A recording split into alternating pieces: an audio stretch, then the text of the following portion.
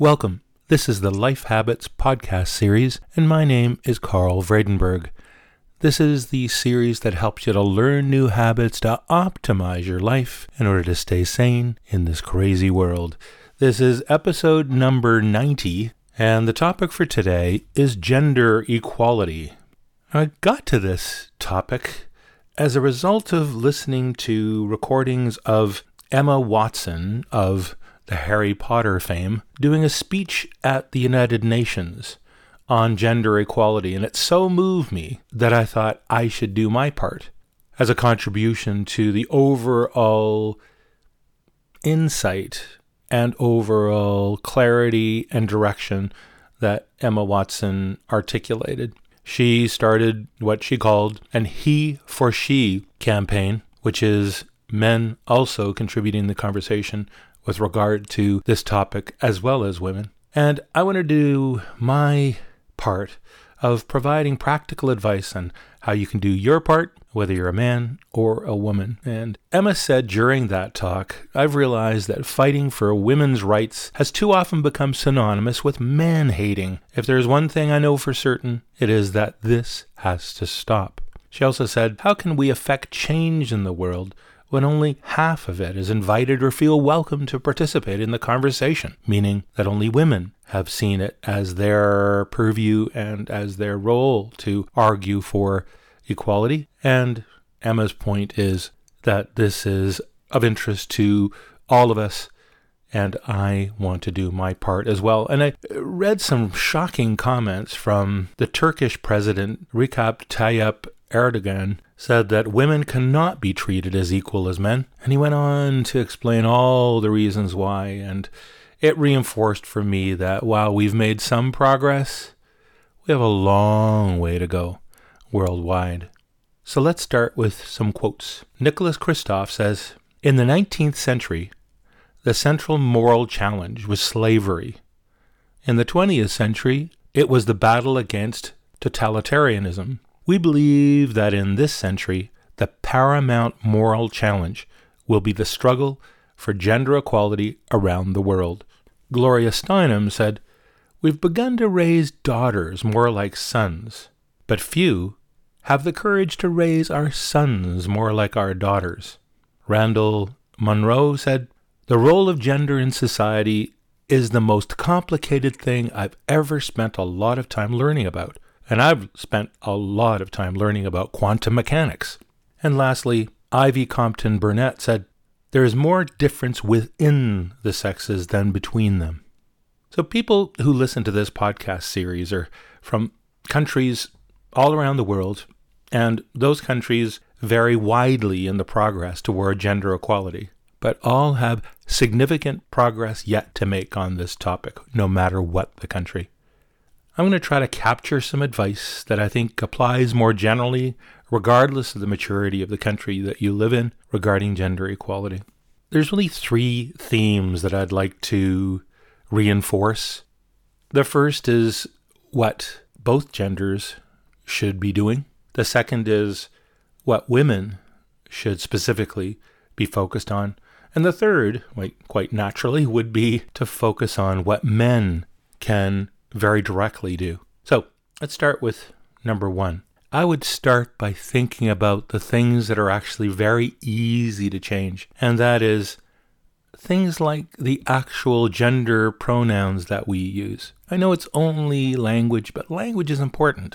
And we often refer to a person generically, and often people use the male pronoun when referring to a person more generically. And I believe strongly that we need to use both pronouns. And there's a lot of debate about, what type of pronoun to use, whether we use he/she. Other people, including me, believe that we should change the meaning of they so that it could be referred to as singular and plural, and that when referring to both men and women, we can use the word they instead. Also, the other thing that I would really draw attention to is a lot of sexual innuendo often in what people say and the way they act. And I often listen to radio stations as I drive into work when I travel, and I travel a lot in different countries, and there's typically 2 or 3 men and then usually 1 woman that's on those shows. And there's often a lot of discussion that really borders on or does have a lot of sexual innuendo. And I think that we too often think that that's okay, that's just comes with the territory. Also, in lots of business situations, there's often, those kinds of comments made. And I'd like to suggest that many people believe that offends women. I believe that it offends men and women. I'm offended when somebody objectifies, women and uses essentially derogatory words and concepts to refer to women. And I think that we all should be much more aware of when we do that. It just shouldn't come into a number of conversations when it does today. And the same thing with things like inappropriate jokes. There again, think of the environment that you're in. And I think we need to rid ourselves of a lot of that kind of activity when we're in an environment that is not appropriate for that. It's one thing to be in some social situation where, that may well be appropriate, but a lot of the time, I think we also hear it in a school setting, in a work setting, and I think it doesn't apply there at all. And I think it's not appropriate there at all. And we do that kind of thing way too much, in my view. There's also a controversial one that I feel actually quite strongly about, and that is our use of married names. This is something that I don't think that many societies have really worked out very well, but the whole notion that there be an expectation that a woman, when she gets married, essentially changes her identity that she's had for the years before getting married, that somehow it's appropriate to have only the woman change her surname, is something that I've always found something that's indicative of inequality when, like I say, it's only the woman that changes her name. I believe that people should just keep their names. Again, it's one of those cases where you need to choose what you're doing in that case and think hard about what it really means when you decide to have only the woman in a married relationship change her last name. And my way of perceiving that situation when I hear colleagues, for example, that have a professional career and I know them as a certain person, and when they then change their name over to the name that their husband has had as their surname all their lives, it somehow is indicative of the fact that they are not as important as the male. And like I say, there's no end of challenges with these kinds of things, but I just wanted to raise that you think about what that means if you're in this situation as well. Number 2, when you think about the kinds of things that women should focus on more specifically, and that is to develop particular skills to be really effective in situations, especially in ones that are in a work environment or a school environment, but they also apply to a social environment as well.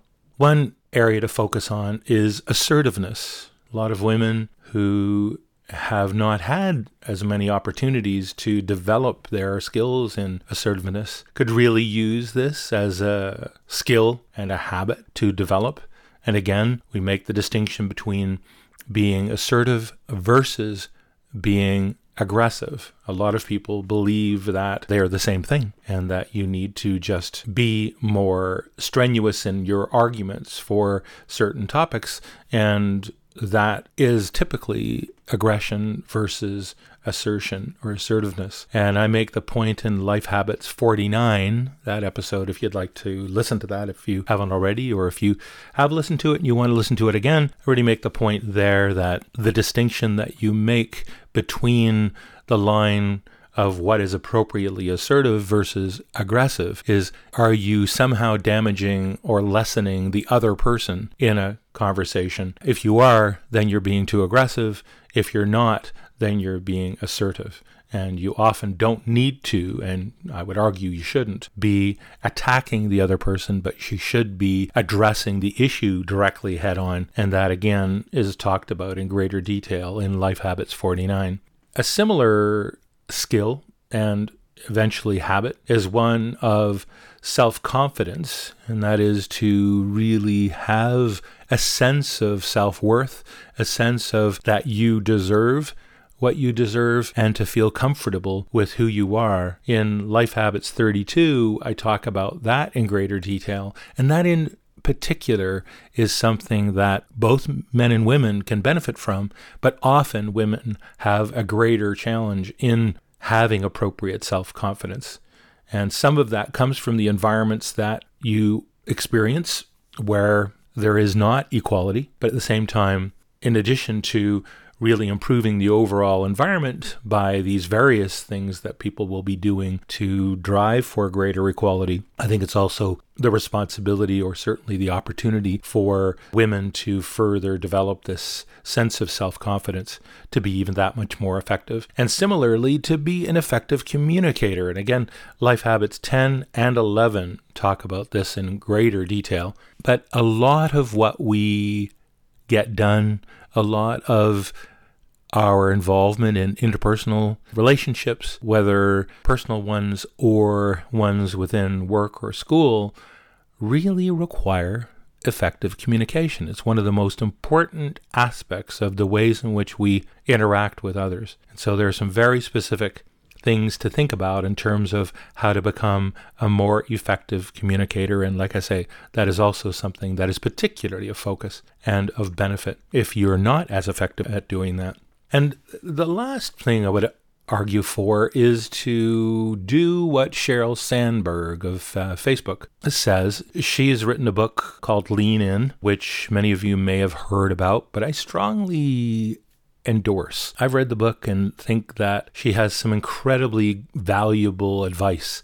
And again, a lot of these things are appropriate for men and women, but women in particular can benefit from these because of the kinds of environments and the kinds of history that everybody has had as a woman. And the kinds of things that Sheryl talks about in her book Lean In are to negotiate, and that you should consider that that's appropriate to do. So don't just always assume that a situation is the way that it is. Actually think about, for example, salaries or promotions, or wanting to work on a particular project, or having a discussion with regard to who's going to do what kinds of activities in the home. Those are all require appropriate negotiation skills, or even thinking that it is appropriate to negotiate those as opposed to considering them to be a given.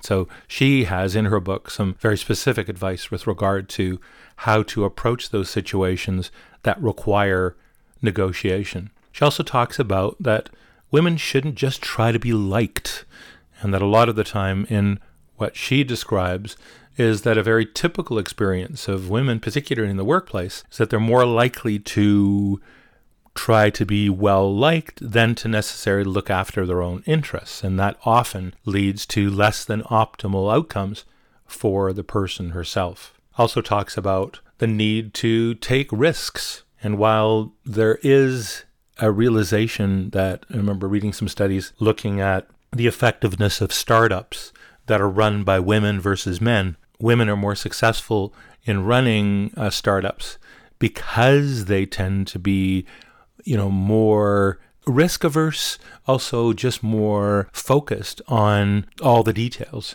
And while all those things are a good thing, there are times that Sheryl argues for that women should look to take greater risks. Of course, still need to analyze them and be thoughtful, but the threshold for taking risks, she argues, for women should be higher than it is today.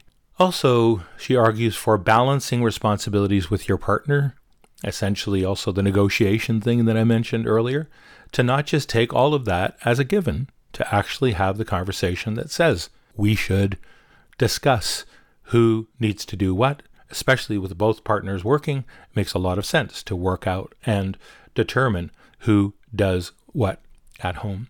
And she also talks about, quite literally, leaning in. She talks about the experience that often happens in men and women, for example, in a business setting, going to a meeting. They come into the room, let's say there's a central table, there are seats around the table, and then there's seats in a second row beyond that at the side of the room, so to speak. And a very common experience for women is to take the seats around the edge of the room rather than sitting at the table, and also thereby not being as effective in the meeting. I did some research years ago on the power of various positions around a table, and clearly having a seat at the table and leaning in is far more effective than sitting in that second row, which, as Cheryl talks about, women often do.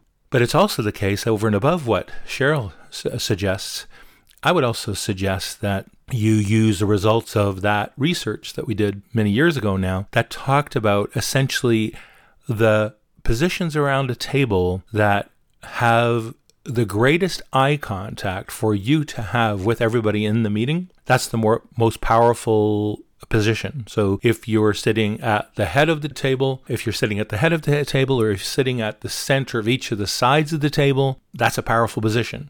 The corners of the table are less powerful and less effective because you have less direct eye contact with everybody around the table. And clearly, sitting in the second rung, you even have less power than actually sitting at the table. So think about where to sit in a meeting in order to be effective and powerful, and to be able to make your points more subtly and with less forcefulness if you actually already have everybody's attention because where you're sitting, rather than if you're sitting around that edge of the table, you're trying to get a word in edgewise, you can't get people's attention because they can't actually see you. You can be a lot more effective if you take where you're sitting in the room more seriously and purposely actually position yourself as a woman and as a man, but in particular women, because women have been shown to not do this as well as men, to make sure that you sit at the appropriate place around the table. Those are the items that I would suggest, women focus on in particular. And then for men, number 3 is to embrace and celebrate the full range of skills, attributes, and habits, including the ones that traditionally are attributed to women. I think we really want to make sure that you keep the things that you're good at, which is great. You've already been reinforced as a man for doing certain things well. But in order to be a really well-rounded individual, to really be effective, and also be effective with men and women, I think there's as Gloria Steinem said, there's a value in also learning and then developing into habits, skills that are more traditionally ones that women have been better at. So I would suggest the focus on life habits number 14 will address that topic somewhat. And also I would suggest in particular to focus on authentic listening, which is in life habits 58. It's often the case that men will overpower a conversation, particularly in a conversation with women. Women get interrupted way more by men than by women. And also it's the case that men typically interrupt women more than they do men. So here, in order to be more effective as a communicator and, for example, as a leader, and you have a number of people in the room with you, you want to be able to hear the ideas of everybody in the room. Why else do you have everybody that's on your team in the room, let's say, right? In order to do that, you have to listen to people, as I've talked about so many times before. In order to do that, you don't want to be interrupting all the time. You want to actually authentically listen. And that episode 58, will take you through the details of that approach. It's also something that's important in terms of what you're communicating. When you interrupt a woman in a meeting as a man, you're also indicating that you didn't think what they were talking about was all that worth it. You didn't want to hear the rest of it. You've got something more important to say. So even beyond just effective communication and that you want to be able to get all the ideas out from the various people in the room, it's also the case that you're also being quite dismissive of the women in the room if you do tend to interrupt them more than you interrupt men. And like I say, that is a finding that you need to be aware of and thereby counteract. And also be aware of and counteract confirmation bias when it comes to gender. And I talk about that in Life Habits 53. A lot of us have these ideas that are in our heads about the ways the world works. And you can spend your time looking for evidence to confirm your biases, or you can be aware of those biases, step back, and be more open to contrary evidence so that you're not driven entirely by simply trying to get evidence for the various views you have. And I mentioned before that, women, according to Sheryl Sandberg, should, take more risks. I would suggest the converse for some men. Again, the evidence that I mentioned earlier, that women tend to be more effective and more successful in running startups. Men tend to take greater risk and often inappropriate risks that then are damaging to, their company or themselves or their family. And so men can take a page out of the typically female approach to environments and situations like that, and being a little bit more cautious and be a little bit more focused on kind of what the risks are and being more thoughtful in terms of the steps that you'll take. And as a result, be more strategic in your focus. So some ideas for everyone to address, some ideas for women to look at in particular, and also for men to look at in particular, in order for us to, as both genders, really drive toward a level of equality that ensures that ideas are presented and things are progressed regardless of gender. That gender largely does not matter. And today, there's still a lot of instances where gender really does impact directly. And in the more advanced societies, I think we're at the stage of having to drive greater nuance in the approaches that we take. And there are other parts of the world where we haven't progressed much at all. But there's huge opportunity for us to improve in this space, and I hope those ideas help you in achieving that as well. Now, just before we finish up, I wanted to thank you all for your input, your feedback, your comments. And as usual, I'd like to just read just a few of the bits of feedback that we've received. On iTunes, Misha says, "Best pod ever, 5 stars. Really amazing podcast. I go over most of them and re-listen at least twice for some of them. I prefer to listen in the morning while driving. It gives me a post for my work, and I try to apply the lessons from the podcast I just heard. Just one note, if you repeat the list at the end, it would also be helpful," which I think I've just done. Thank you very much. Waiting for the next episode. Another comment from India in this case. Satish says 5 stars. "It's very nice to start every day with positive thoughts, and the Life Habits podcast is one of them. Thanks for sharing." Well, thanks, Satish. The iTunes Canadian store has Alec made a comment, 5 stars, saying, "A map to set you on a clearer journey. This podcast is a great way to put some direction in your life. Thank you for helping me keep my energy and my thoughts on what matters in life. Great topics that will shine light on your path, setting aside energy and time wasters. Listening to you is a gift I offer myself. Keep up the good work." Thank you, Alec. And from Australia, Cindy says, "Executive coach, 5 stars.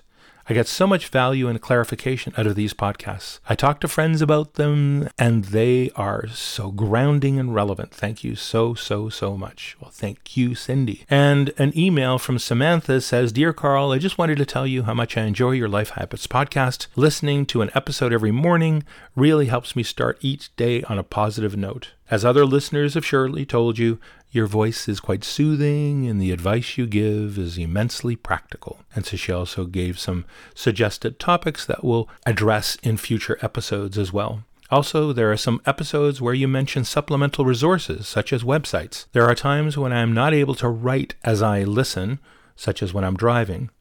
Would you be open to including this sort of information on your blog entries for the corresponding episodes? And I will do that, Samantha. In fact, I will put any of the links to anything I talk about here directly on the Facebook page. And the Facebook page is at facebook.com/lifehabits. And you can also write to me at lifehabits@gmail.com. And I'd like to thank all of you who wrote in, provided your ratings and your comments, your suggestions. And also, again, I want to celebrate the fact that each of you are trying to improve yourselves so that you can be more effective, be more happy, and be a greater citizen of the world. Thank you so much. Talk to you next time, and bye for now.